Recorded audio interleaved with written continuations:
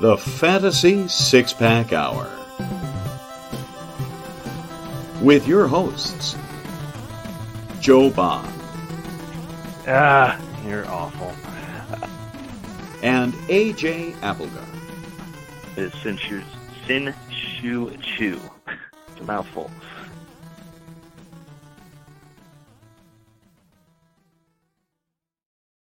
All right. Welcome to the Fantasy Six-Pack Hour. My name is Joe Bond, founder of FantasySixPack.net. With me, as usual, Mr. AJ Applegarth. How's it going, man? You're a jerk. I'm not muted. I know. You're so funny. I am. Goddamn regular Tom Jones up here. Keep telling yourself that. Anyway, man. He's a musician, not a comedian. Whatever. I wasn't listening to you. When are you? What? Yeah, exactly. Point proven. Yes. All right. Enough.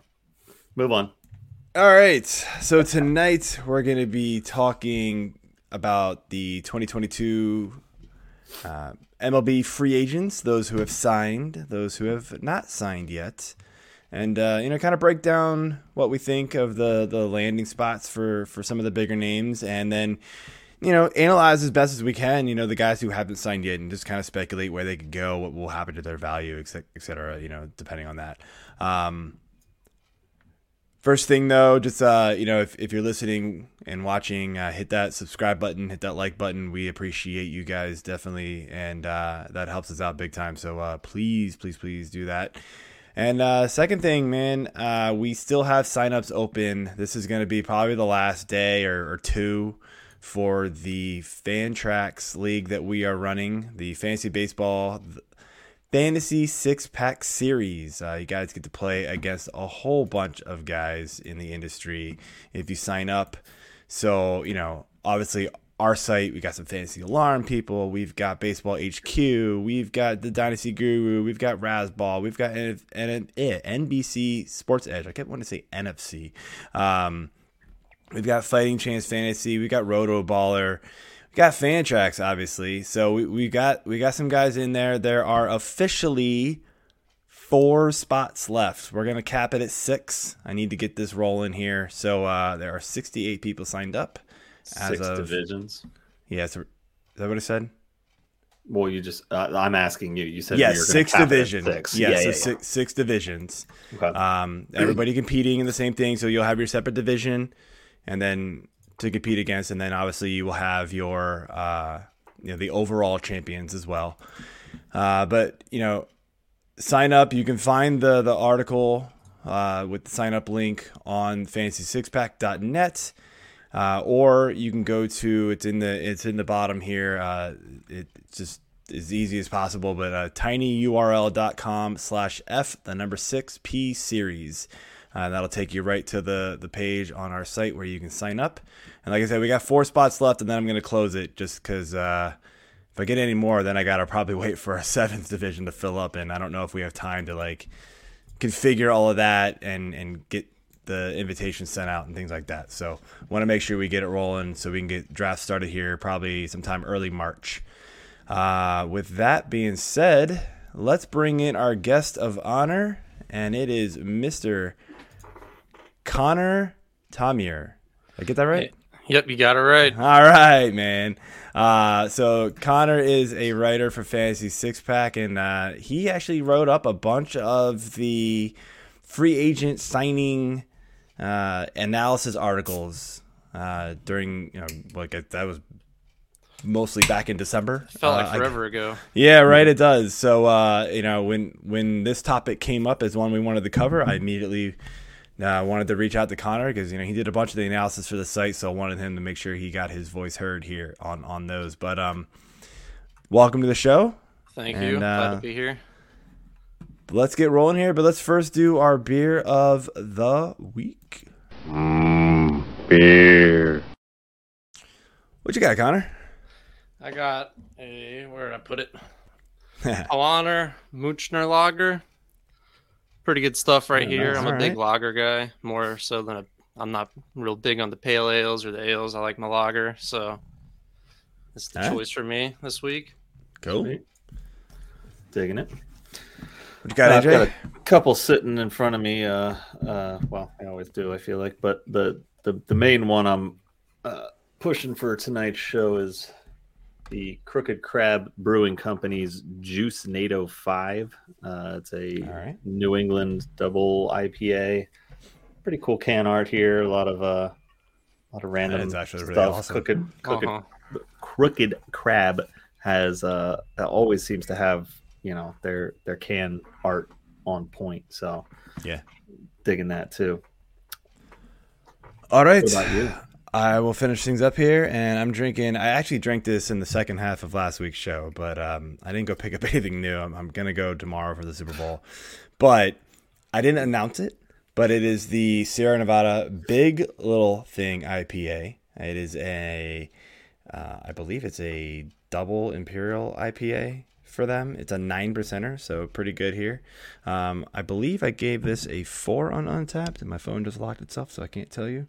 3 3/4. So, you know, it's good, but not like hitting that threshold of like, you know, wow, it's a pretty typical IPA. But cheers, guys. Let's have a good show. All right. All right, so before we jump into all the baseball talk, I feel like we got to talk about the obvious news coming up this weekend, and that is the Super Bowl. We don't need to dive into any analysis here, you know, truly, but just want to get everybody's quick predictions for this game. And Connor, we'll start with you. Maybe Connor froze, so maybe we won't start with Connor. AJ. All right. I agree. I don't feel like I really want to dive into a lot of analysis on this. I think I heard on the radio today, shout out WIP 94.1 Philadelphia, and they were talking about the game, and I can't remember which host it was on the show, but basically they were talking about how, you know, outside of really Cincinnati, there's not really any fans that are rooting against either one of these teams. I feel like, you know, Los Angeles, not really a great sports fan town, I believe, you know, in my opinion. Unless you like the Lakers. Well, it's pretty much it. It feels it's something to do. I feel like it's the cool thing to do if you're a celebrity, to go out in Los Angeles and go pick up a Clippers game or a Lakers game or a Dodgers game or whatever. Like the fans are just, in my opinion, I just don't think they're as passionate as some of the other towns. But yeah, they were talking about how it's like, well, there's not really a team to root against. Like, you know, there's no Tom Brady, there's no Patriots, so there's no hated, you know, foe to be, well, I want the other team to win because I'm sick of this team or whatever.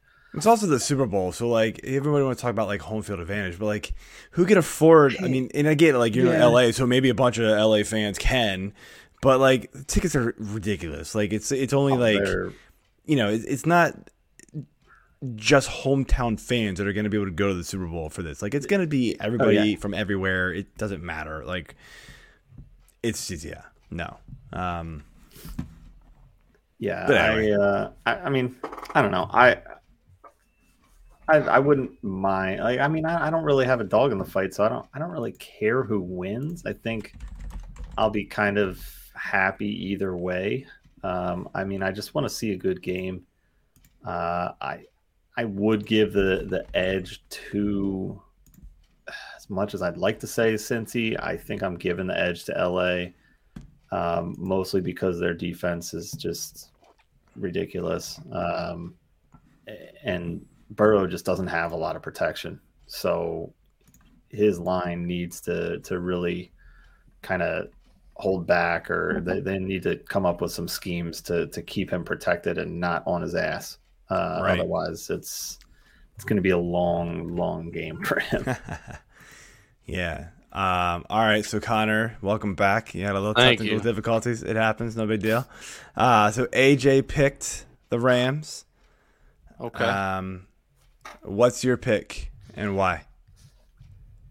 So I'm a Cardinals fan, St. Louis fan all around, and so I cannot root for the Rams ever again. They left town. Yep, hurt my Although feelings. they came to you from LA too, so like, did they really leave? When they like came, they I wasn't born yet though. So Oh man, Yeah. they God, started off. I think we AJ, found the we real are reason. so old. And so for that reason, yeah, I got to pick the Bengals. I think it's going to be like in the 20s, like 28, 27, something like that. Pretty close game. Yeah. You can be honest with us, Connor. It wasn't technical difficulties. You just didn't want to talk about those damn Rams. I don't blame you. They ripped your heart out, man, moving. They did it bad. So yeah, I can never. I hope they're cursed. I hope they never win. Nothing This against is the not players. as bad It's as what just- the Colts did to Baltimore I in the mean, middle of the night. it's really the same as like Oakland fans. I feel like you had the Oakland Raiders, and they became the LA Raiders, and then they're Oakland again, and now they're Las Vegas. It's like, what's next? The Vancouver Raiders. I don't know. No, please, God, Canada no. needs a team. But yeah, it's going to be real tough stopping Aaron What's wrong Donald with you, though, AJ? for the Bengals. Yeah, That's going to be and toughest Von Miller on job top out of there. that. Yeah, it's gonna Yeah. be brutal. So I'll give my quick pick. I've been on a couple shows this week talking about this game, and my pick is the Rams 27, Bengals 24. I think the Bengals will cover the spread. Would it shock me if the Bengals took this game? Absolutely not, because they have just surprised. I mean, nobody thought they were, for a while there, nobody even thought they were going to make the playoffs, right? And if they did, it was kind of like, what are they going to really be? Now, I will say, and AJ, you know this, I picked them to make the AFC Championship game. I just also picked them to get slaughtered by the Chiefs. And it looked like it was going to happen until all of a sudden they were like, Yeah. oh, yeah, we're going to play Like- football and shut down Mahomes for 42 yards in the second half until This that is why we last play drive. 60 minutes. So, yeah, I still think it's going to be a close game, but I along the same lines as what you guys are saying, I think the biggest problem is going to be the Bengals offensive line versus the Rams defensive line. Now, the defensive secondary for the Rams isn't that good, even with Ramsey back there. Like, they're ranked 22nd in the NFL. I forget the stat exactly, but it's right around there in yards allowed. So they're not spectacular on the defensive back side, like the secondary. But it's that front four, the front five, you know, if you want to count a couple of linebackers coming in. I mean, the Bengals got sacked, what was it? 8 or 9 times against the Titans?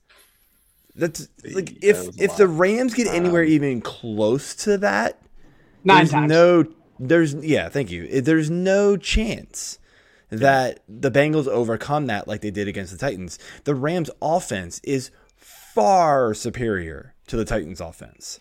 So there's just no chance. I mean, the Bengals were able to, you know, shut down the Titans defense or offense and keep it close to overcome 9 sacks, which is unheard of. So I just don't think it's going to happen. I think we're going to see 4 or 5 sacks at least from this Rams defense, you know, unless they just game plan the living shit out of it and somehow get, you know, see a bunch of checkdowns to mix in or whatever. Like maybe they just do a bunch of like quick slants and things like that to get the ball out.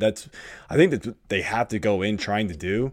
But their offense is designed to go downfield with Chase and Higgins and guys like that. And so you try to change that just to game plan around the defensive line, I think it puts them in a bad situation. So, but I still think it's going to be a close game because Stafford's going to probably throw 1-2 picks just like he always does. And, they'll figure it out. So that's my pick. Moving on here, I got a quick not watching Chiefs jokes. Sorry, Rob. Oh, yeah, dude, they totally did. Andy Reid is choking on a cheesesteak right now as well. He's good at he's good at doing that, right? I thought that game was over when the Chiefs won the coin toss. At the I did too. I know. Oh, well, so did Burrow. You see him on the sideline? Uh-huh. It was like poetic justice. Like, oh well, we got screwed by the coin flip last week. Let's all right. We got to make sure that Kansas City gets it. Absolutely. Oh, what's that? It was tails. Oh, let me kick it real quick. Oh, sorry, pick it up. My bad. All right, so quick update here. Just we might do this every week if we have something to talk about. But lockout update for the MLB, obviously not decided yet, not resolved. I will say this: they've at least agreed, or at least Major League Baseball has just come out and said there's going to be a universal DH. Yes, thank you. I'm tired of watching pitchers hit, except for like 3 of them. DeGrom. There's no more. Bumgarner, DeGrom. Yeah, DeGrom and Bumgarner, and I feel like there's one more who's actually like halfway decent, and I can't think of who it is. Pretty decent too. Well, we haven't seen him for 2 years, so I forgot. I mean, hey, wait.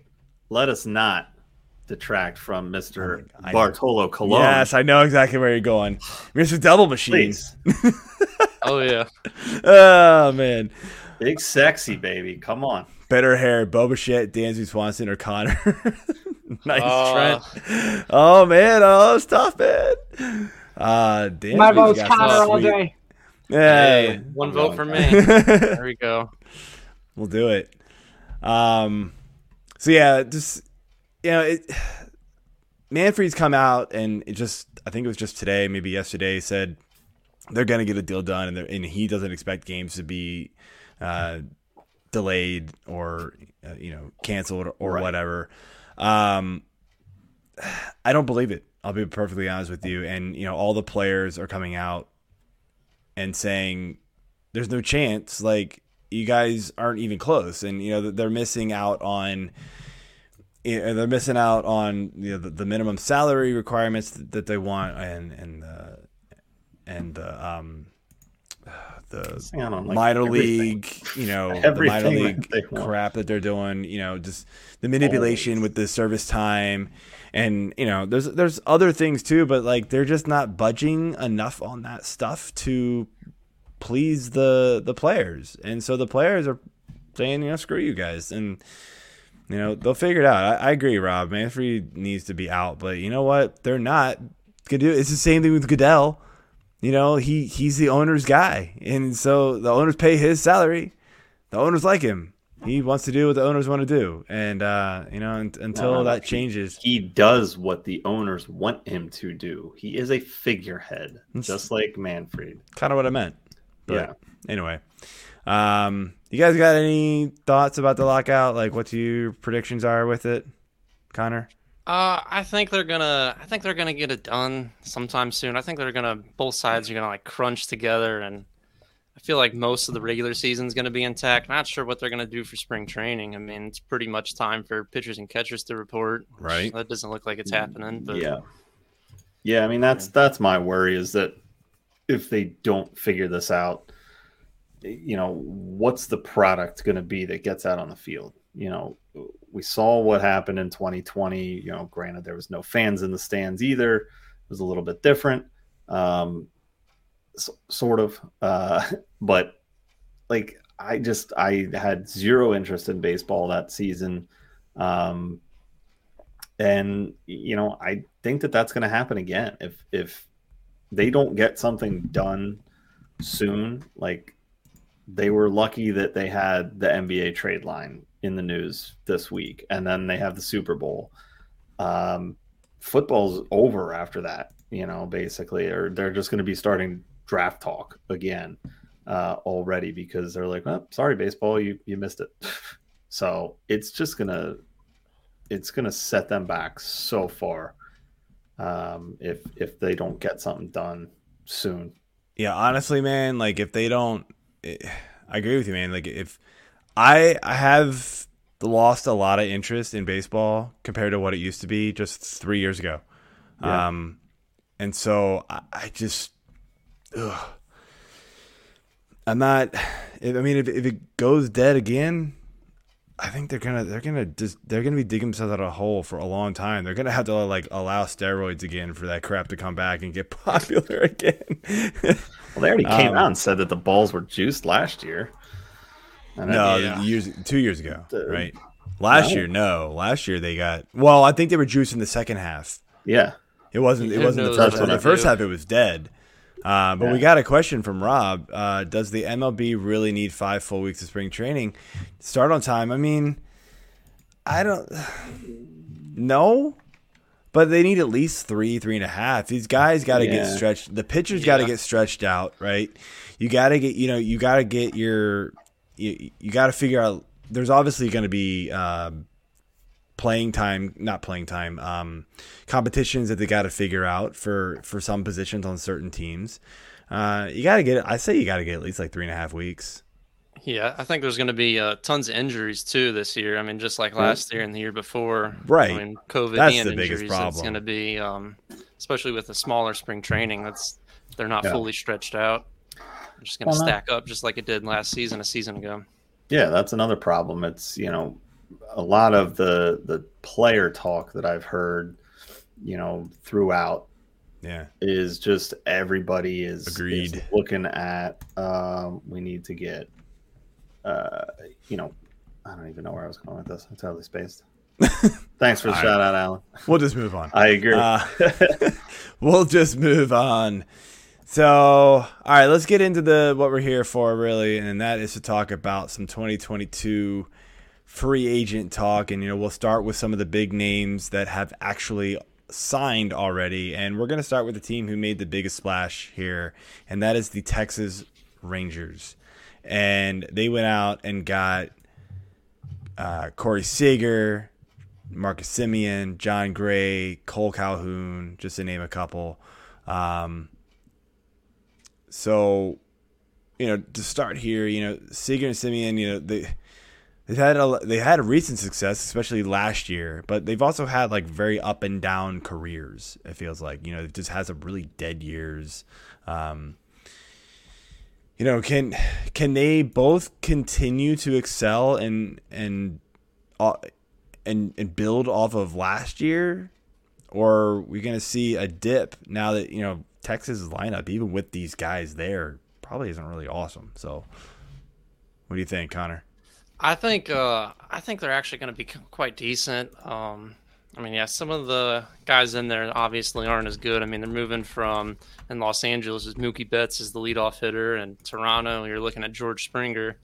I mean, both of those guys are considerably better than anybody else on the Texas Rangers besides Seager and Semien. So finding the leadoff hitter is going to be tough. The guy who's going to be batting in front of these guys. Mm-hmm. So I think that's going to be their biggest issue, but.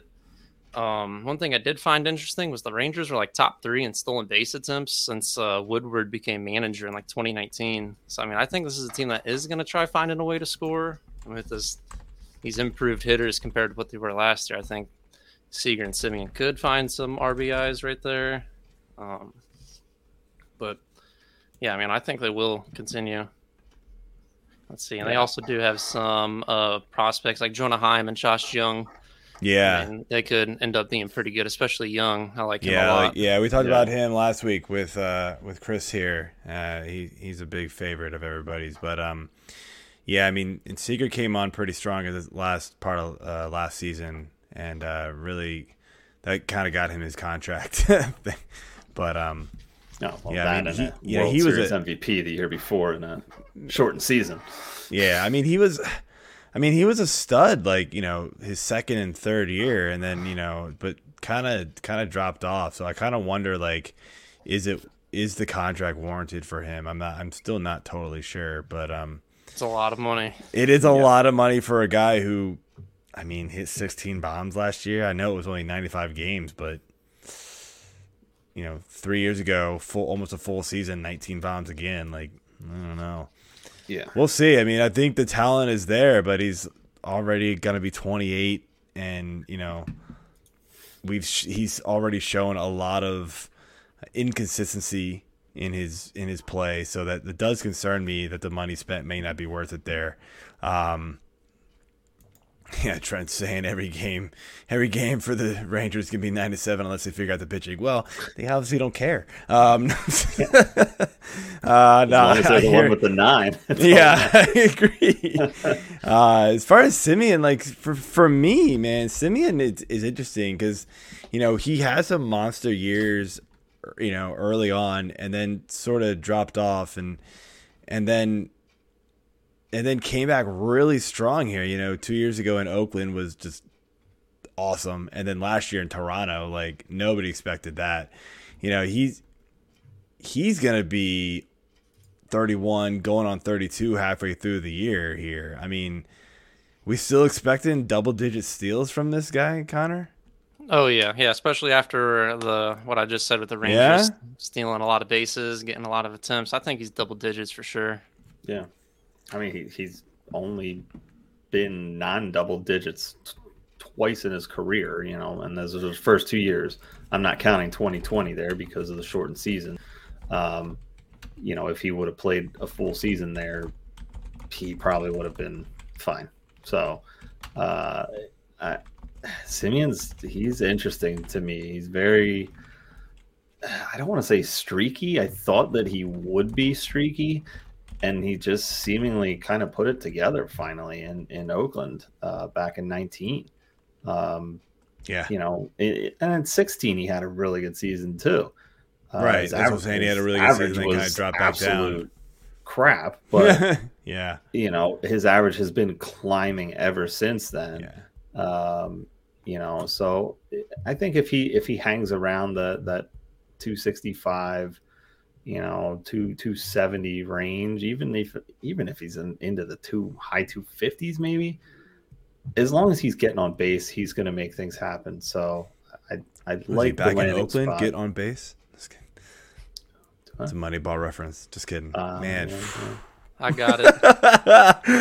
Connor over here smiling and nodding his head. It was a long time ago. So. Jeez. All right. About the OBP. That's right. My last question with the Rangers here is surrounding, as I knock my microphone thing off here, is surrounding one of their pitchers, and Trent mentioned it'll be bad unless they figure out pitching, but John Gray has always been an interesting talent, and of course people always think like, oh, he's gonna be good, but he played in Colorado, so he'll never be good, right? So now he's not in Colorado.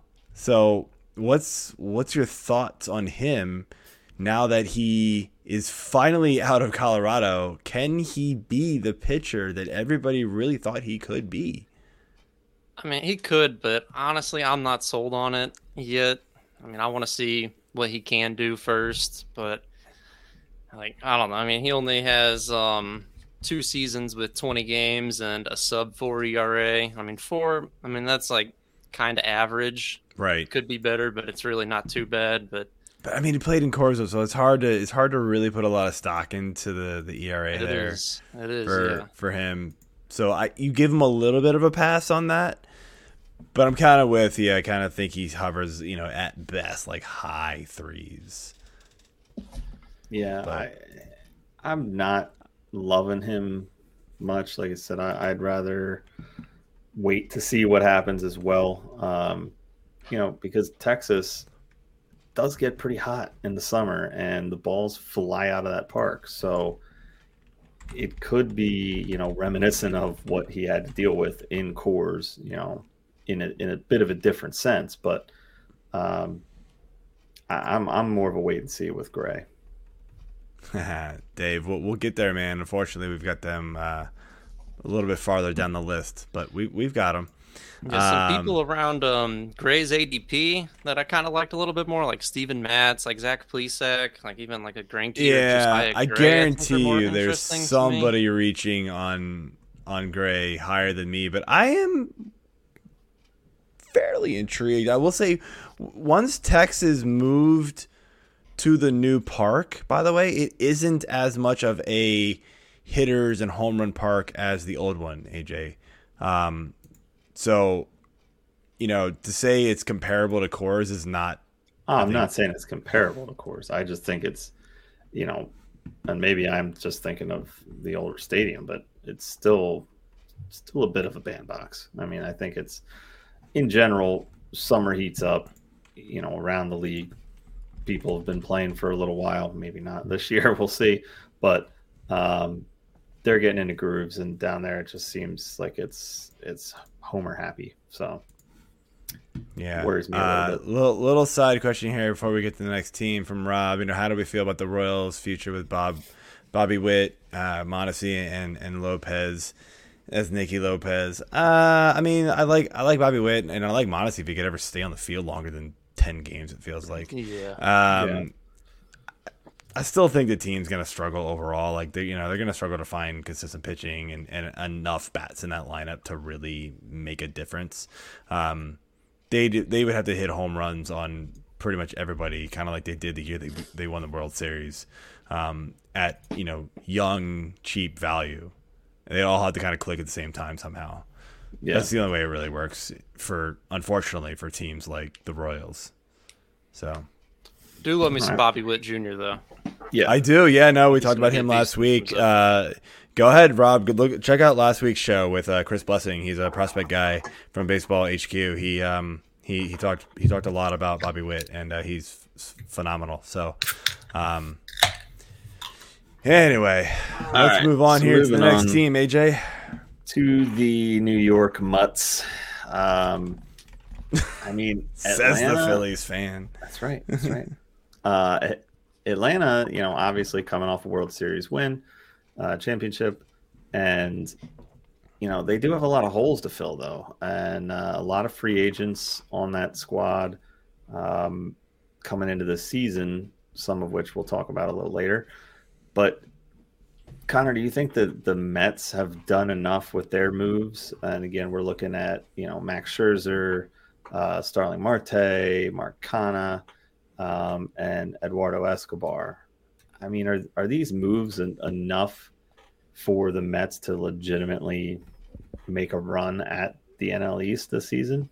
I think they could be, but I mean, they are the Mets. It seems like they get like pretty good talent, but like it's hard for them to go all the way. It seems like I don't know what it is internally or whatever, but it seems like sometimes they have a hard time clicking. But I mean, this is one of the toughest divisions. I mean, yeah, you got the Braves. I mean, even the Nationals with a star like Juan Soto, they're going to be pretty good. And I mean, Phillies aren't bad either. Bryce Harper, he had a really good year last year. I mean, it's going to be tough. I feel like they're just going to beat up on each other, and it's kind of who can squeak it out in the end. I mean, that's what this division's been. I feel like and the Marlins are in there. They're just an annoyance. They randomly just have pretty good pitching staffs that they've put together, and guys that can be role players at least on offense and get some runs here and there. So they're going to get theirs, and their few body blows in, but I think it's really just a 4-team race, and it's going to come down to whenever that last month of baseball is, for who's going to really put it together and shine here. So, but speaking of shining here, we've got Mr. Mad Max and his two colored eyes still out there throwing a ball around. I mean, how much do we really think he has in the tank at this point? I think he's got enough to last into the contract. And I mean, completely different sport, but I mean, it's a guy like Tom Brady, he just retired, but he looked like he could still keep playing for another 5 years. But so for me, it's kind of hard to start like doubting these guys as they, creep up towards, 40 years old. But I mean, this season ago, he was dynamite. He hasn't really showed any slowing down one bit. So I have no reason to doubt him.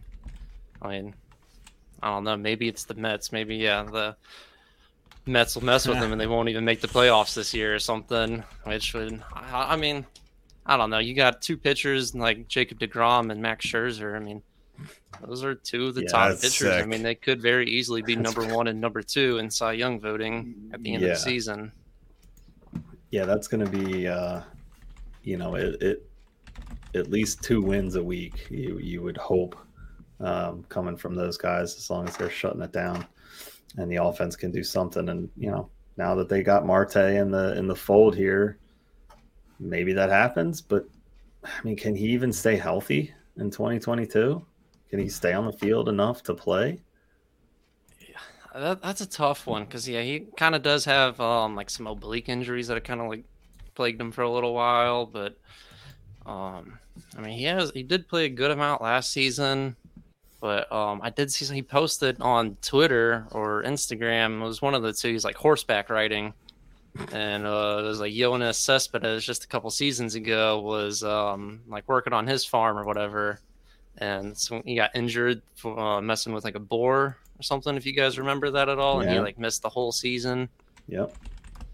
So I don't know, maybe that could just be like a Mets thing again if he gets hurt. Like I mean, the Mets get these good players, but I mean, yeah, if he can't stay healthy, then I'm not so sure if it's going to be like, I don't know. It's tough. It's tough trying to predict if someone can like stay healthy or not. Because Yeah. I mean, looking at his, last year he had 120 games. 2020 obviously was a shortened season. 132 in 19, 145 in 18. So it's not that he's a massive injury risk. He just misses some time, and I think it's enough to kind of derail him for a week here and then another week there and whatnot. So even though he's on the field and he's playing, I just think that these injuries, even though they are fairly minor, they end up creeping up and hurting him more overall than just him missing a week.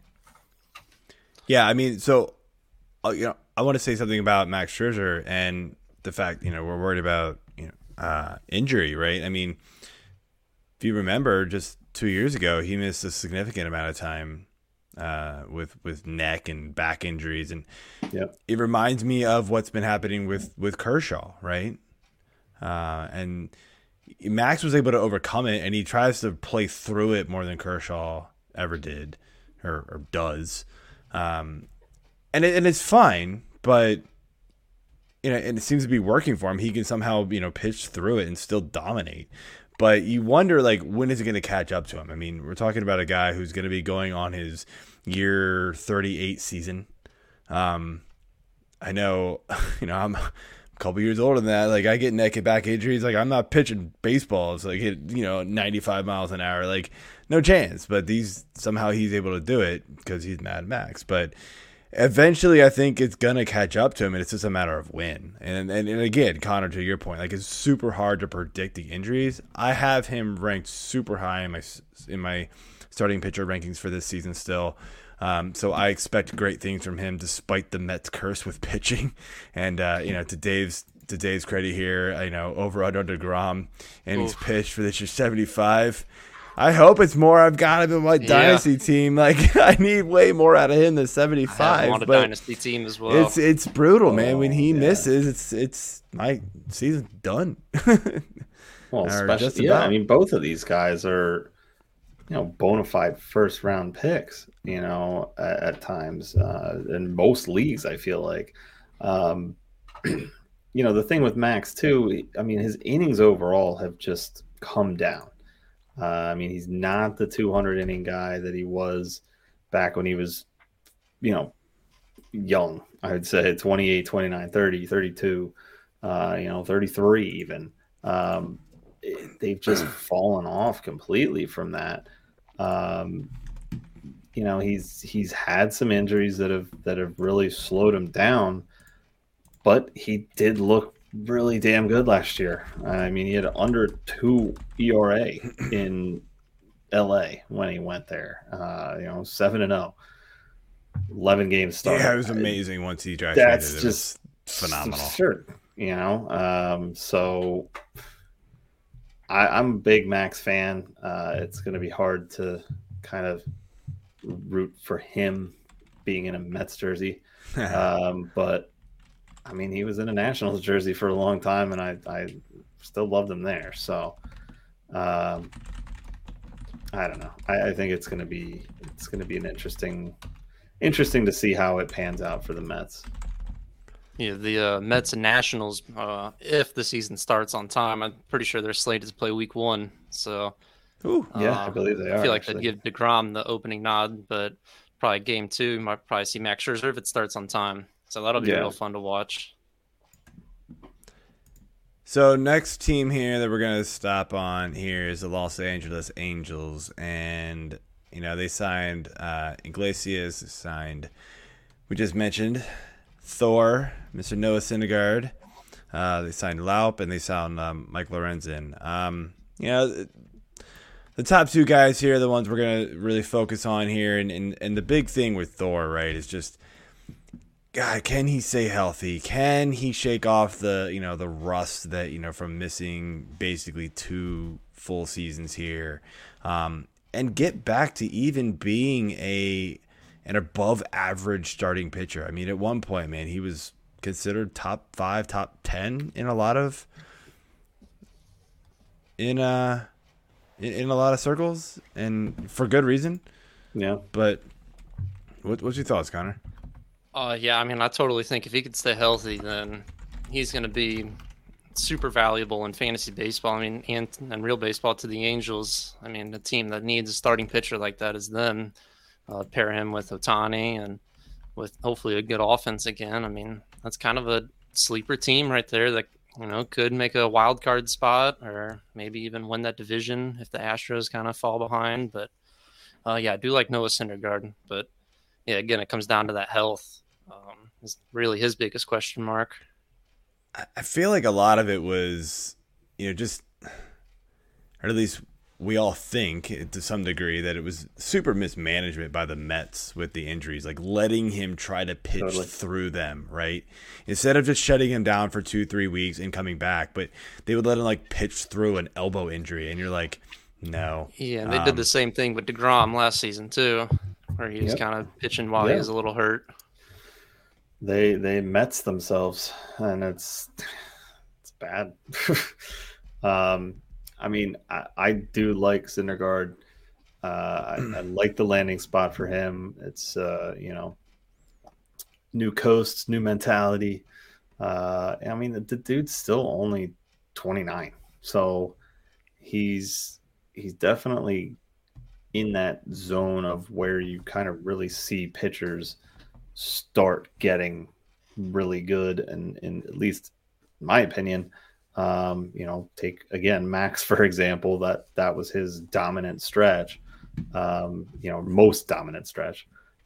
But I think that he's gonna need to be worked in slower. I think he's gonna have to overcome the mental aspect of it, from what he's been put through in New York. And just if he can shake that rust off, I really like where his upside could be.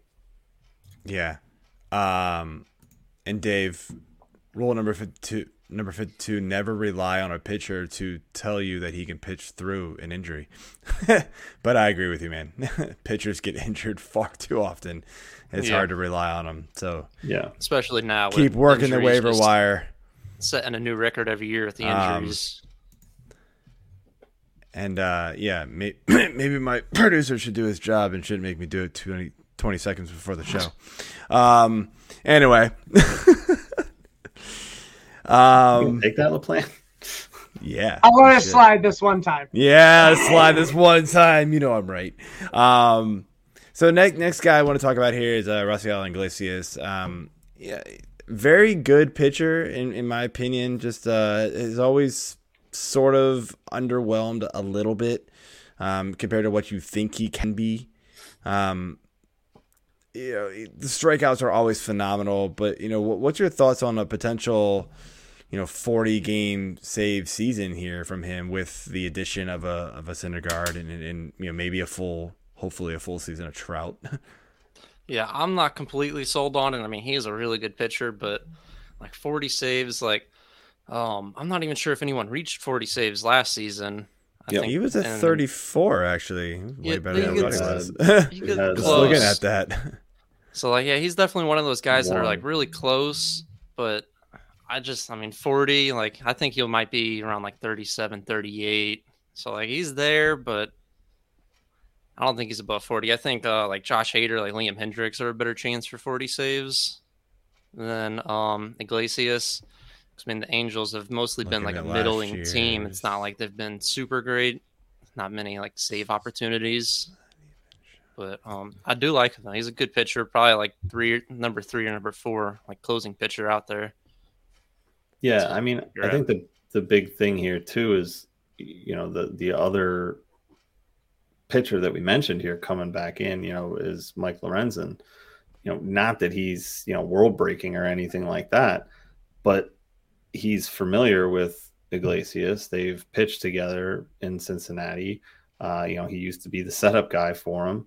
And then he used to steal saves from him occasionally. So I think, if anything, it's like a comfort safety net, that we use. But I don't know. I mean, I think if Iglesias again can kind of get out of his own way, and not have like breaks where he just gets hit up. I think he can hit 40. I think it'll be close. We did not see a 40 last year. I thought that we did not. No, Melanson got 39. Yeah, who would have thought that going into the season? Yeah. I guess this is my problem where I fully admit I have not paid as much of attention to baseball as I probably should have, but I'm thinking of Iglesias in 2019 when he had a above 4 ERA. Other than that, dude, the dude's been legit. So take back he hasn't been as good as we all thought he was. And 12. He's been crazy good. He got lit up that year. I guess who had him in leagues? I had him. I had him in leagues too, and it was just like, what's going on here? He blew so many saves. He still got 34 saves, which was pretty amazing. I mean, Kirby ERA Yates was the only one to get 40 in that season. 41. I think I had Kirby Yates that season. And then the year before that, he had Edwin Diaz at 57, Wade Davis 43, and Kimbrel at 42 when he was with Boston. So it's definitely like a landmark amount. I feel like just to have that many opportunities in general too. Teams just have to. You see the closer by committee now in a lot of teams, even when they've got like a guy who is the lockdown one that they use, like they're only going to use him for 2 straight days or whatever, at most, and so you don't see the guys going for 3 anymore. But all right, well, let's stick with the pitching nonsense here, I guess, and we'll have a little trade-off of sorts, talking about a couple individual guys here. First one, we'll start off with Mr. Kevin Gausman, former Oriole. So Joe and I are quite familiar with Gausman and his ways, we'll say, or former ways. 2021, I mean, this guy put together a career year. It was best season of his career. Pitcher friendly San Francisco, obviously. Now he heads to the Rogers Center in Toronto, and while that's not as pitcher friendly of a park, it's just in general a brutal offensive division. The lucky part for him is that he's on Toronto this time and not on the Orioles. So he gets to face them occasionally. But he's just not familiar with this division in a good way. So do you think Gausman can continue his success from San Francisco last year and be this year's version of, the 2021 Cy Young winner from Toronto, Mr. Robbie Ray? I think he'll get close. Am I on here? Okay. Yeah, you're good. Okay, yeah, I do think he'll get close. I mean, I think his strikeouts are a little bit down. Robbie Ray's always had a little bit higher strikeouts, but for the most part, their career numbers are pretty similar. And I mean, I had Gausman in 2021. He treated me well, so I think I'm going to be targeting him again. You and me both. Me too. He went super late, and I was like, click. Thanks, guys. Those late round value starting pitchers that end up blowing up like Gausman help out. Yeah. But yeah, I do like him. I'm not sure if he's going to win a Cy Young. I mean, American League is probably going to be tough to win a Cy Young. We still have guys like Robbie Ray, went to the Mariners, like Garrett Cole, Shane Bieber, even like a Lucas Giolito is pretty darn good. But yeah, I mean, I like him. It is a tough division, like you were saying, one of the most competitive divisions. But I do like him for this year. Yeah. So speaking of Ray, there, you mentioned he went to the Mariners, and that's who I was talking about. It was basically like a flip flop. He went west. Gausman went from west to east. He's taking his Cy Young talents out there to pitcher friendly Seattle, and really a weak division. You got Houston, but they're kind of up and down in my opinion. They've lost Springer already. They're going to lose Correa. They're going to lose Correa. Yeah. So, Oakland's been, in the mix. They're fine. Been okay. But other they than still that, have some good hitters there. But Texas will pick things up, obviously. But I'm not sure we think they're a juggernaut offense yet. Tougher than it was last year, we would say. But, should we just hand Ray the Cy Young now? Or do you expect more of a return closer to some of his career numbers, back in ERA and whatnot? Walks. Yeah. That's the big one in my opinion. Yeah, it's going to be hard to tell. I think maybe a little bit of regression, but honestly, no reason he can't go out there and do it again. The division's okay. Mike Trout, he hasn't been able to play for the Angels in a full season for a while, so that kind of just weakens them. But I don't know. I do think it's a little too early to just go and hand out the Cy Young, though. Like I was saying with Gausman, you got Garrett Cole and Shane Bieber. Those guys, are the top dogs, I think, even though Robbie Ray did just come out and prove he could do it. So I don't know. That one's tough for me, but I do like Robbie Ray this year, but I don't know if I'm ready to give him the Cy Young. Yeah, to me, when you look at Robbie Ray, you look at his pitch, repertoire, and you saw that last year he cut down the usage of his cutter a ton and upped his usage of his fastball, which is clearly his best pitch. He increased his changeup slightly, but I'm not sure that was enough to really make the biggest difference. The biggest difference is he got rid of the cutter, which was weird. That's usually a good pitch for people, good strikeout pitch for people. But, if he can continue that and that works, we've also seen a lot of times where 1 year, teams haven't quite caught on to that. That's exactly what they're doing until it's too late. And they're just dominating over it. And then the next season, it's like, oh, yeah, this is what he's doing. So get trash can lids. Yeah, that. But, I don't think we're going to see, 6, and 5 ERA Robbie Ray anymore that, we've seen in the past. I agree with that. Yeah. But I think he's somewhere more in the mid to high 3s ERA. I don't think we're getting below 3 ERA anymore from him. I also don't think we're getting a less than 3 walks per 9 Robbie Ray anymore. He never really came close to that in his career. He was 3.5 and higher basically. So I think we're going to see, negative regression from him, but he's still going to be a solid pitcher. I won't have him anywhere because I know somebody's chasing last year's stats for sure in my league somewhere. Yeah, just like Kevin Gausman. He's getting picked a lot higher this year than he was a season ago. Yeah. I won't have him either because of it. I like him, but I won't have him. Players after that. There's other guys that I think could be this year's Ray and Gausman, who I'll take much later, and I'll let you guys have Ray and Gausman at their inflated prices. Let's see. I wrote a couple names down for some players who I thought could be similar.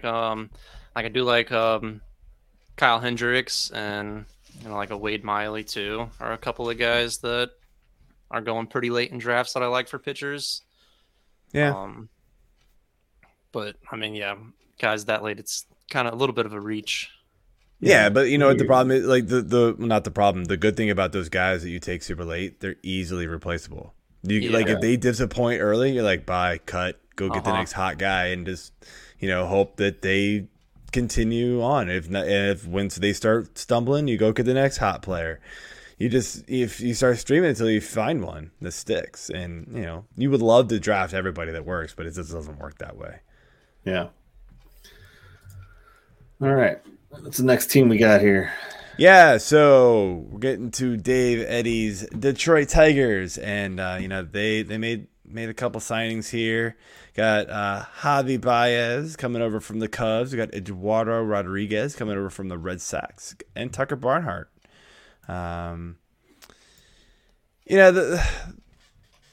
I might get your opinion here quick on Rodriguez as well. I didn't put it in the show notes, but I am kind of curious now that I looked at the list again. But Javi Baez is obviously the biggest name here. Has been a phenomenal player for the Cubs. Sort of dropped off, but still putting up, at least for fantasy purposes, very good numbers overall. Like very good counting stats. Gets steals, gets home runs. Batting average could be a little bit better. He's a very aggressive player, and in OBP leagues, like he's just atrocious for that. So you're not getting in for that. But I've had him in a league where it's OBP, but I just don't care because I will take the steals and the bombs from him and all the other counting stats. But what's your thoughts with him now in an offense that won't be as good as the Cubs, right? I mean, I personally don't think this offense is too awful. I think the players surrounding the Javi Baez on Detroit could be better than the players like around Marcus Semien and Corey Seager in Texas. Like I wrote about Akil Baddoo in the outfield preview that just released a week ago. And, I think impressive rookie season. I think he could put up like a 2020 easy. I mean, a guy like that around him is going to be nice. I mean, even Grossman put up 2020 last season. I know some people are pretty high on Heimer Candelario. I hope I said that right. I think I'm close. Dave will let you know. Yeah. Yeah, and even like Jonathan Scope's okay. Like he's not bad. Yeah.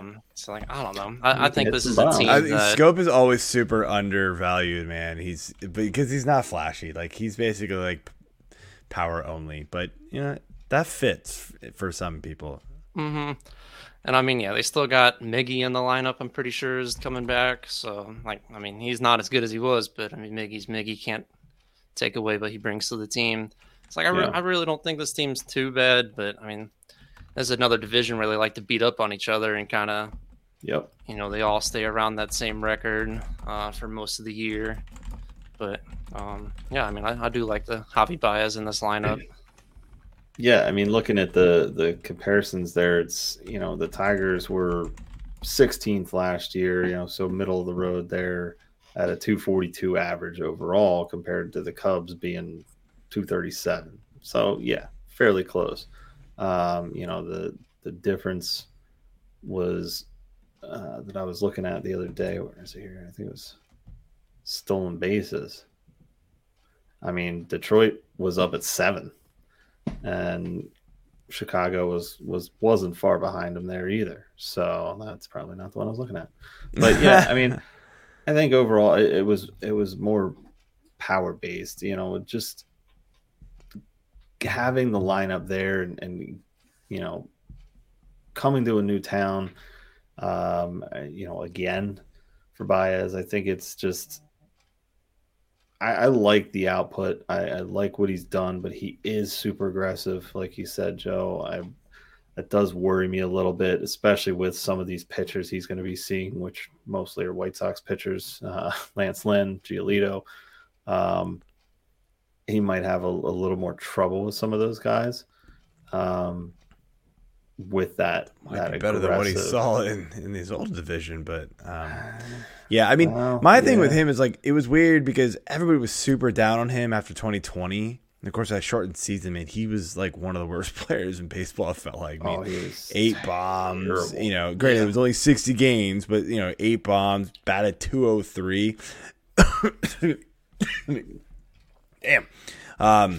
Bounced back to like a 267 average, but that was even lower than what you usually got from him. And he brought back the power, the RBI, and the runs were again back down from that probably near MVP season in 2018 when he went 34 21 steals and over 100 RBI and runs both. But I don't know. I mean, I still like him as a player. You know, as Dave kind of mentioned here, Baez is a much better real life player. I think that's the defense, right? Like you love his defense out there, you know. But his offense, I think it's good for fantasy. It's just I think everybody wants like the new high upside guy, and sometimes like just getting upper 20s, low 30s, and double digit steals like this with 80 runs and RBI,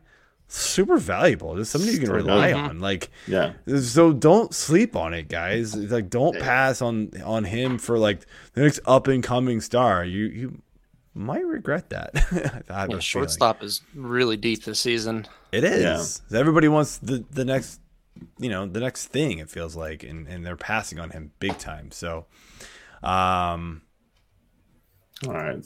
We got. So that's pretty much it for Detroit. So finish off with the Cubs here, and then we'll jump into the unsigned guys. Yeah. So, like I said, going back to the Cubbies here. If I can pull up the right page. I have too many windows open. There it is. Okay. Cubbies signed Stroman. They've got themselves Yankan Cook Gomes and Mr. Clint Frazier. So I think Stroman's exciting, but I like Stroman.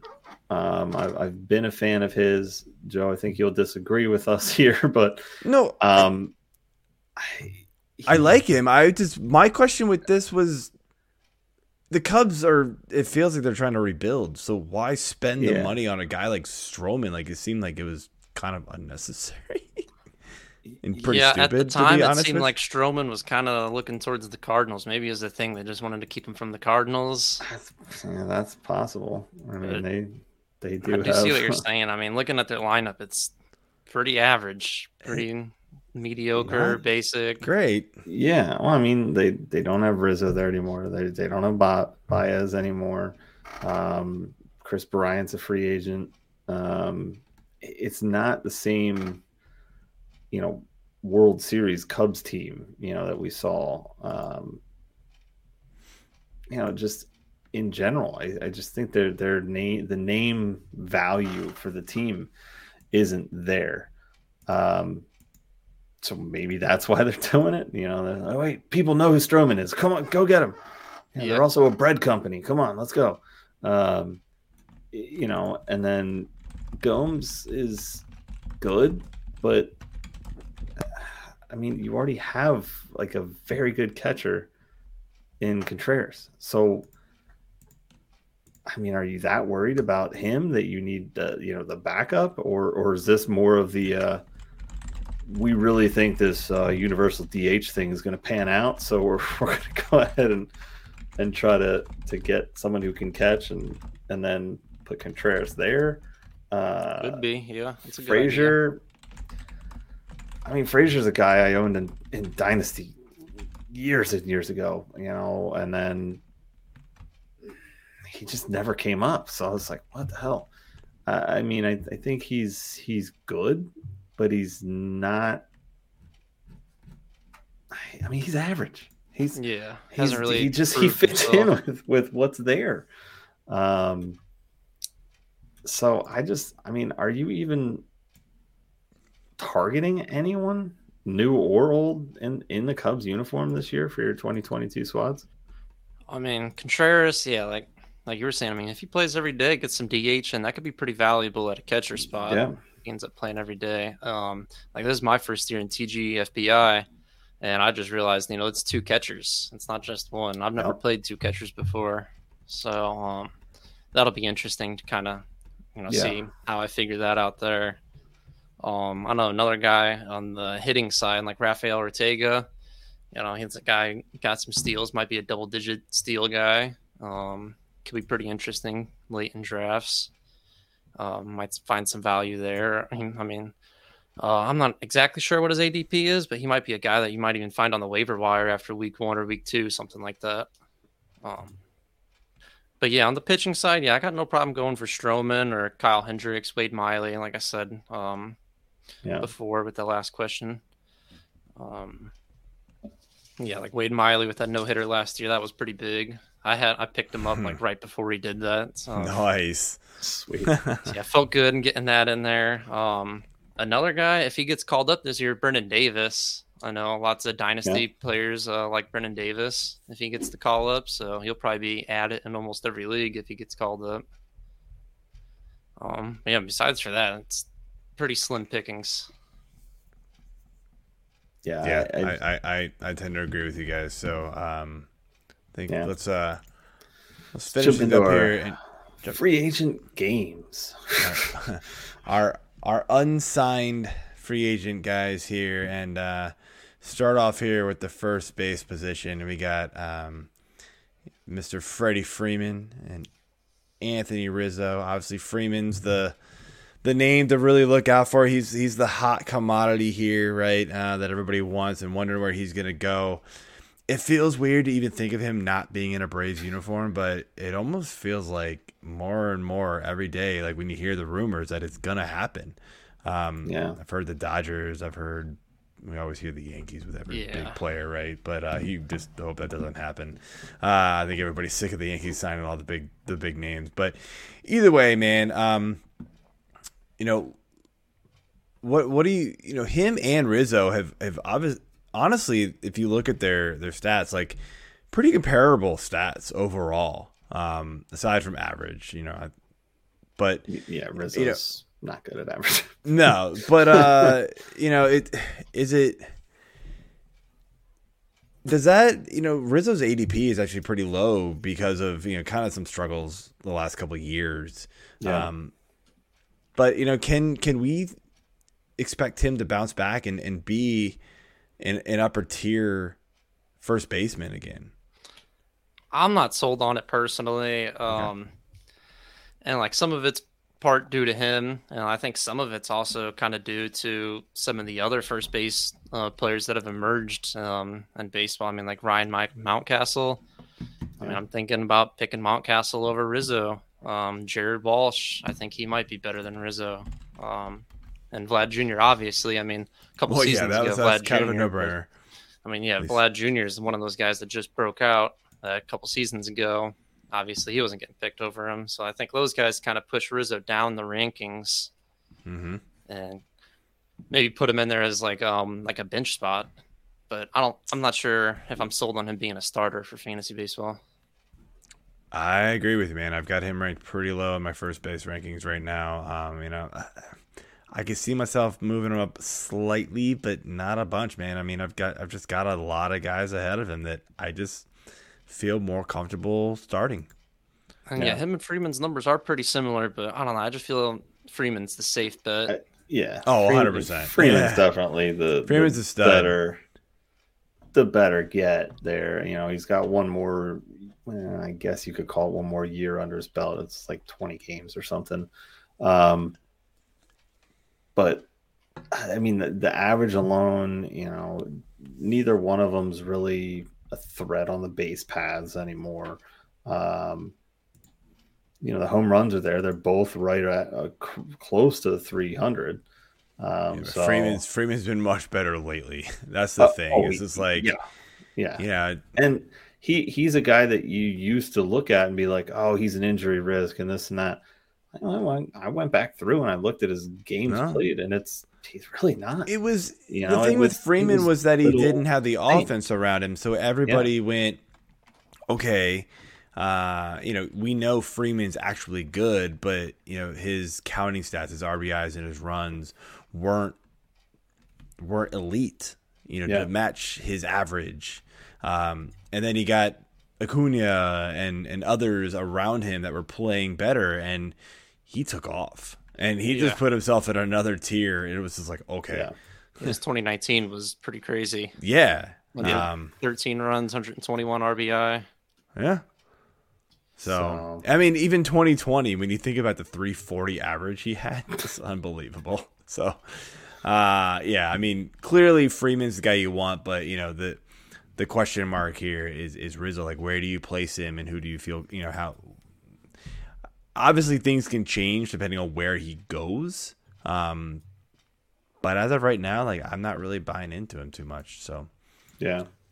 So all right, we'll move in a little ways across the diamond here. We'll stop at shortstop. Basically, you got Trevor Story and Carlos Correa as the two, big names there. I mean, my question for you, Connor, is neither of these guys has been away from the team that they were on last year yet in their careers. So which player do you think has a higher probability of continued success with a new team? I'm taking Trevor Story there on that question. I don't know. Maybe it's because I've always been a Trevor Story fan. He's like one of my guys or whatever.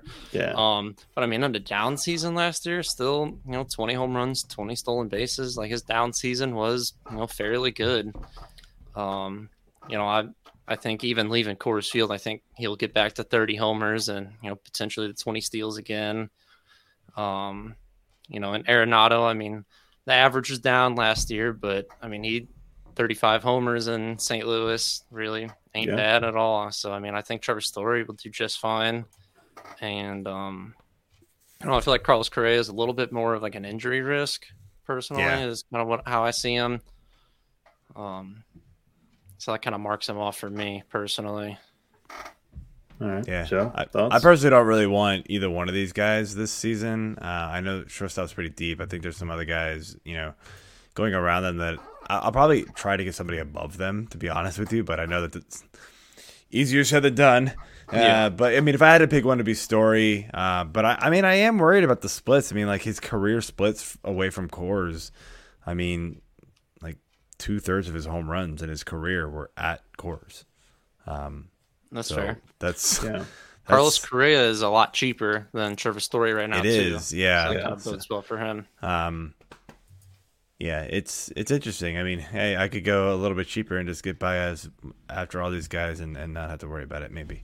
And like Dave said earlier, I think he wants is it Adames? Billy Adames. Yeah. He wants him 40 picks later. So yeah, I feel you on that one too. Next grouping here, we got some outfielders. So we got Chris Bryant, we got Nick Castellanos, we got Eddie Rosario, and we got Jack Peterson. The question we wrote down for you was around Jack Peterson, and just like, can he be a true fantasy asset? Knowing he's been a big platoon guy his whole career. And he brought up something obviously that I made a note of to talk about before the show that I just went, oh yeah, duh. So yeah, speak on that a little bit, and then we'll get into the rest of these guys. Yeah, I think we were in the same boat of like looking at Jock Peterson as he is interesting. He had some good seasons in LA with the Dodgers, but yeah, then he kind of did turn into a platoon player, which isn't valuable at all for fantasy. But with the DH just now being announced for the National League, I mean, I think he'll easily find a spot as an everyday player.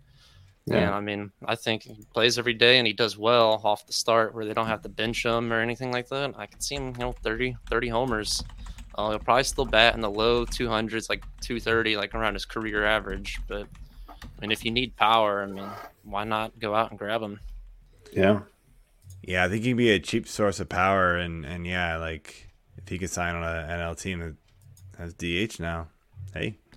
Yeah, keep his bat in that lineup, and he'll pay dividends. I kind of bought into it last year, wherein I thought he might get a bit more playing time than he did, playing for the Cubs, thinking they needed to keep his bat in that lineup a little more than they did, but it didn't work out because I was banking on a cheap 25 to 30, if not more, home runs from him, and you could get him cheap in drafts.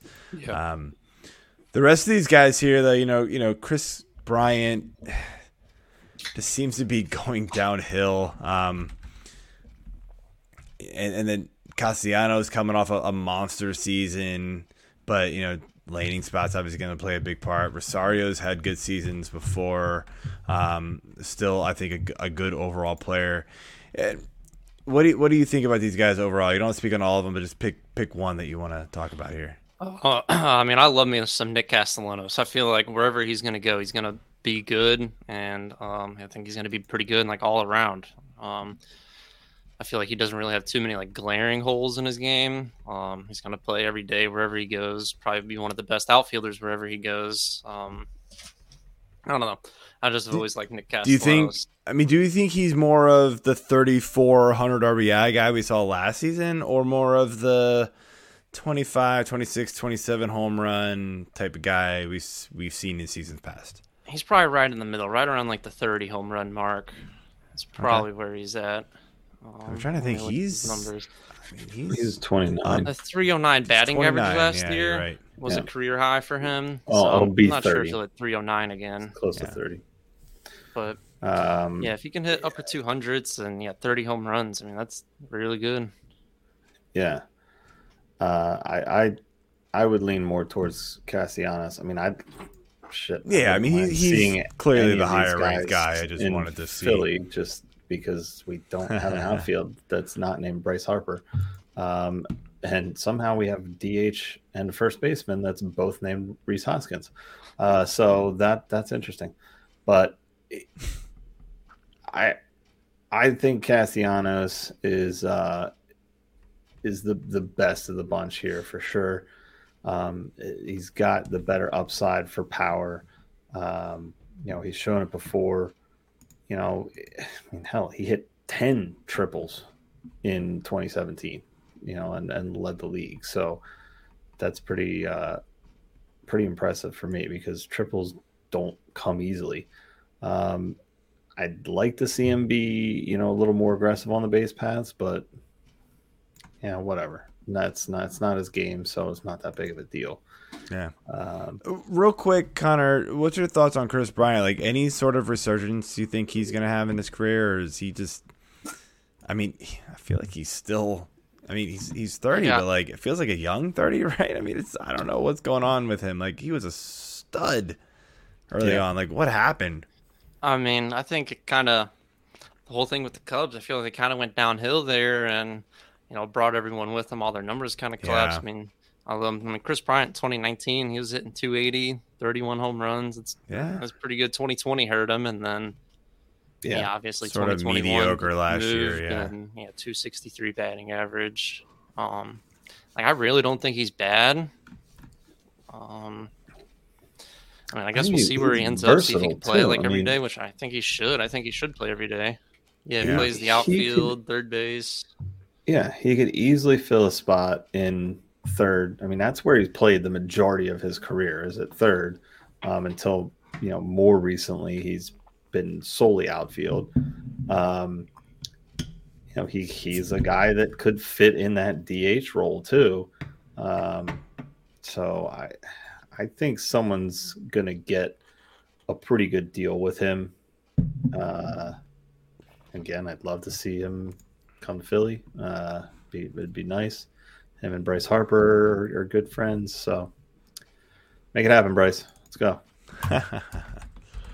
So, looking at the last position that we really have here is the DH, and this is just kind of a more for fun. We've got, Old Man River Nelson Cruz and Old-ish Man Creek Jorge Soler. Basically River Creek, nice. They're basically he's 29. He's younger than the guy we just talked about. Like I said, oldish. All right. We are not allowed to call a 29-year-old old anymore, AJ. Just to let you know. What? Can't hear you. I'm right there with you. Just so you know, I'm make fun of myself, by the way. Can I read the damn question? No, you can't. I'm sorry. Let's move on. Right. No, that's good. Who hits more homers? That's the upside of these guys. They're DH guys. And now that, again, and the National League has DH, this opens things up for Cruz a little bit more to go to one of those teams. Who would you rather roster in fantasy this year? I think Nelson Cruz. I did see they're going like pretty much back to back for DHs. Yeah. I mean, Soler was really bad in the first half of the season with the Royals there. I put him on the drop list a couple different times. His strikeouts were really high, and he really wasn't doing anything. Then he went to Atlanta, and everything turned around. I mean, especially like in the playoffs, he had some big home runs. Yeah. So maybe he carries that energy into this year, and takes over as he could be if everything pans out for him. He really could be one of the best designated hitters because he has so much power. Yeah. But I feel like Nelson Cruz has just been very consistent in his career, and he's never really had too many like valleys. He's mostly kind of staying average for his career. Yeah, he's been steady and consistent. Few injuries here and there, but Soler's at least going to have outfield eligibility too, so that's going to be huge for him compared to Cruz. Just keeping him at utility. Yeah. So I think it's Soler mainly because of the outfield eligibility. And Connor, before we jump into the couple pitchers here we got to close things out, do you like to roster guys who have DH or utility in your fantasy leagues? Eligibility only? If you can get a guy like a Cruz in his heyday, right? Or and I'm trying to think of other guys, but it limits a lot. It does. Yeah. Like I've had Franmil Reyes, who when I had him in my dynasty league, he had outfield for a while, but now he's utility only, and he sort of it sucks. Now I think he has outfield back. I don't know, it like randomly popped back up on Fantrax. I was like, oh, okay, cool, thanks. But it felt like bad. when he was utility only last year, it was just kind of like he's my utility guy every single day. Like there's nothing I could do about it. There's no flexibilities. So like, is there a place where you are willing to do that? Like if you can get a Cruz. Honestly, Ohtani is one of those guys who play daily leagues where you can, swap him out between pitcher and designated hitter. I mean, put him in that utility. Just don't play in Yahoo. Oh, do they not have that? Oh, are they separate? He's two players in Yahoo. Okay. Yeah, I'm not the big fan of that. Oh, Ohtani, yeah. Yeah. But, Ohtani's the guy for me for DH. But yeah, besides for that, what is really only Nelson Cruz with the DH only, right? I feel like there's somebody else I'm missing.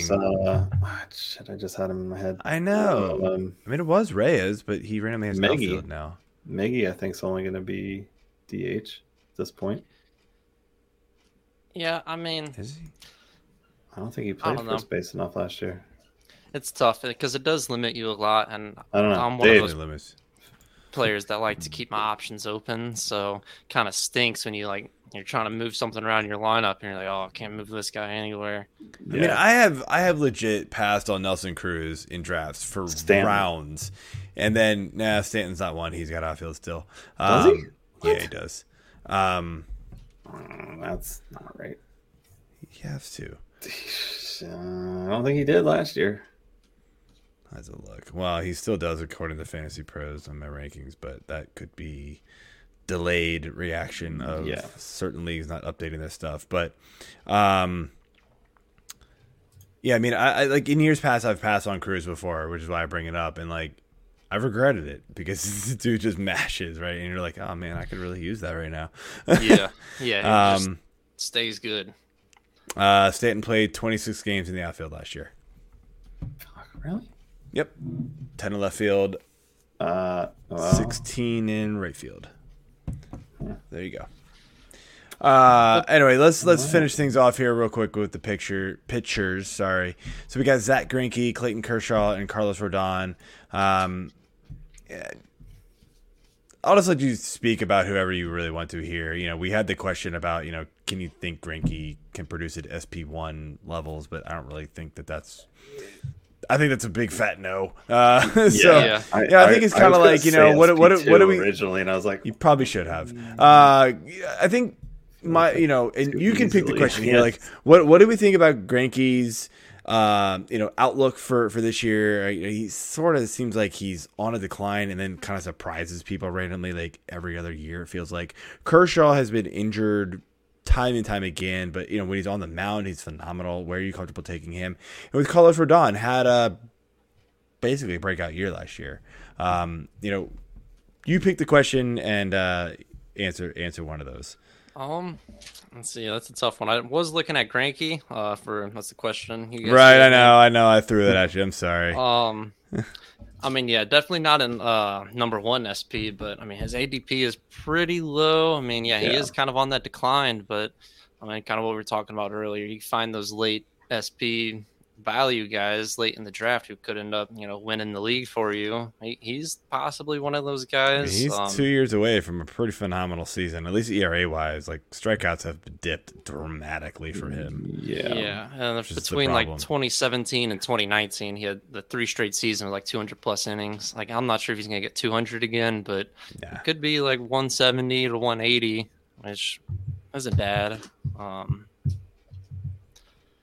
Yeah, I haven't done too much looking into Kershaw, but I do like Carlos Rodon. He's one of those guys who I liked years ago when he was coming up. Yeah, everybody did. He was that. He was on that same dynasty team that I had with Frazier. Okay. Yeah. He's one of those late breakout stars, those forgotten guys that everybody kind of just decided to throw in the trash because he was trash. Yeah. Always hurt. He's Forky. Yeah. If anybody knows what I'm talking about here. I'm trash. Only people with kids know that reference. Good job, AJ. Thank you. Relief pitchers. We got Kenley Jansen and Brad Hand are the big ones here. Just with Kenley Jansen, right? We've seen his struggles. Do we see his role getting kind of diminished here just at this point too, and Brad Hand, what do we think about him? For Kenley Jansen, I mean, if I'm a team, a general manager that needs a closing pitcher, kind of like Detroit or Texas, Washington, San Diego, like I'm eyeing down Kenley Jansen. I think he's still really good. And yeah, I think if he gets to be a closer, he'll do just fine and be like top 10 closing pitchers probably if he's able to stick there. I think the problem with him though is like you look at his walk rate, and that's what really scares you as a pitcher. Like he got out of some jams the last couple seasons, right? He had over almost a 5 walk per 9 rate last season. I mean, he got feels like every game I saw him, it was like bases loaded, 1 out, and he just somehow got out of it. And I mean, that's a credit to his skill, but also like that's scary as an older relief pitcher who has been used a lot in that Dodgers organization. So that's something that scares me. But I feel you. Like I think he needs to be given the job, at least given the chance to. He needs to lose it wherever he goes, but if he's given a job. Yeah.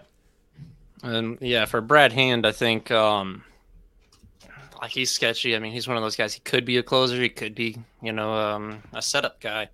But I think if he gets a job as a closer, then I think he should be rostered at least at the start of the season. Give him a chance on fantasy teams to. I mean, if he's going out there getting saves, he's worth it. Especially with a pretty low ADP there. He's going like in the late 300s. I'm pretty sure. Last time I checked it. I don't know what his ADP is right now, but he's kind of a scary prospect right now for drafts. See Eric here with the new DH role. Any predictions on at Baz Greinke takes this year? That's right, Greinke's the other good one. Yeah, that's the guy who I couldn't think of. 0. Sorry, it's gonna be 0. Yeah, he said he wanted was it 1 hit that he wanted? He just wanted 1 more hit or something. I don't know what. I don't even know. It'll saying in interviews he wanted a chance to get 1 more base hit or something like that. What does he have? Like I don't look at pitchers' hitting stats. So let's see. Let's look at his batting stats real quick. I got my phone up here with Fangraphs. Is it gonna get showed to me? Played on the Royals at the start, so I mean, no chance to really. He's got 9 home runs. That might be why. That's why. So he wants the 10th home run. Because hits, he's got 117. 1 more hit won't do it. He needs another. He wants double-digit home runs. That'd be pretty funny. He's also got 9 steals. How funny if he finished with 10 and 10. Do it. Give him at bats. Gotta give it to him. Oh man, that'd be so fun. But yeah, I don't know with a DH. Probably no cheats. At this point, even if he goes to an NL team, it's not gonna matter. I don't see them putting him in there. There's just no reason to. But All right, Connor, I want to thank you for coming on the show. It's been great talking and great information here. Yep. Before we let you go, let everybody know where they can find your stuff and what you got going on. Yeah, so you can find my work at Fantasy Six Pack. I did the outfield preview. So if you need help on your outfields this year, go and check that out. You can find me on Twitter at Connor Thomure, as it says right here. I'm going to work on tweeting more this year. Not really active on there, but I'm definitely going to work on being more active there. I feel you. And so, yeah. You. It's hard to stay active on there, but I'm going to try. All right, it's all good. All right, man. Well, thanks for coming on, and great talk for sure. Thanks for having me. It's been a good time. Last question I will leave you with is Scotty Rowland. Love him or hate him? Oh, I love him, dude. I love him so much. Oh, we got one more question, Trent. What hair products does Connor use? Oh, I think it was just love it. Daily clarifying shampoo. No, yes, he totally did. Some pretty basic conditioner, nothing too crazy. All right. Love the hair, man. It's awesome. Appreciate it. All right, man. Well, have a good night. And again, great as always. Yep. See ya. All right. All right, AJ. That is it. And as I, screwed it up last week, I'm pretty sure next week we're getting into our position previews. Catcher and first base with Mr. Todd Zola from Master Ball. Yes, we are. It will be a very, very good one here. And guys, I'm telling you, if you have not hit that subscribe button yet, you need to do so, man. We got Todd Zola, Alex Fast, Matt Williams, Eric Cross, Michael Simeon, and Mike Kurland as our guests for the rest of the draft season shows. A star-studded lineup. No discredit here to already who we have with Chris and Connor, but yeah. It's going to be a fun draft season, man. That's why we line all these guys up. We have a blast talking with all these guys every single year. So hit that subscribe button so you don't miss it. And, I will announce, by the way, we have hit our 72nd sign up. We're actually 74, so I don't know what I'm going to do for the Fantasy Six-Pack series. So I just signed up tonight. I saw that. So, you might get kicked out. Damn it. Yeah. That's fine. You can yeah. Considering you almost dropped out of the Fantasy Six-Pack like house league, pretty sure you could be an easy drop.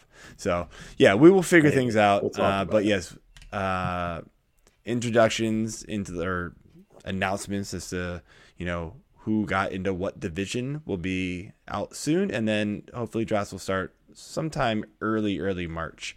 So look out for those of you who are still listening and watching. So anyway, I'm done. AJ, anything else? I'm good. All right, man. Have a good night. See y'all next week.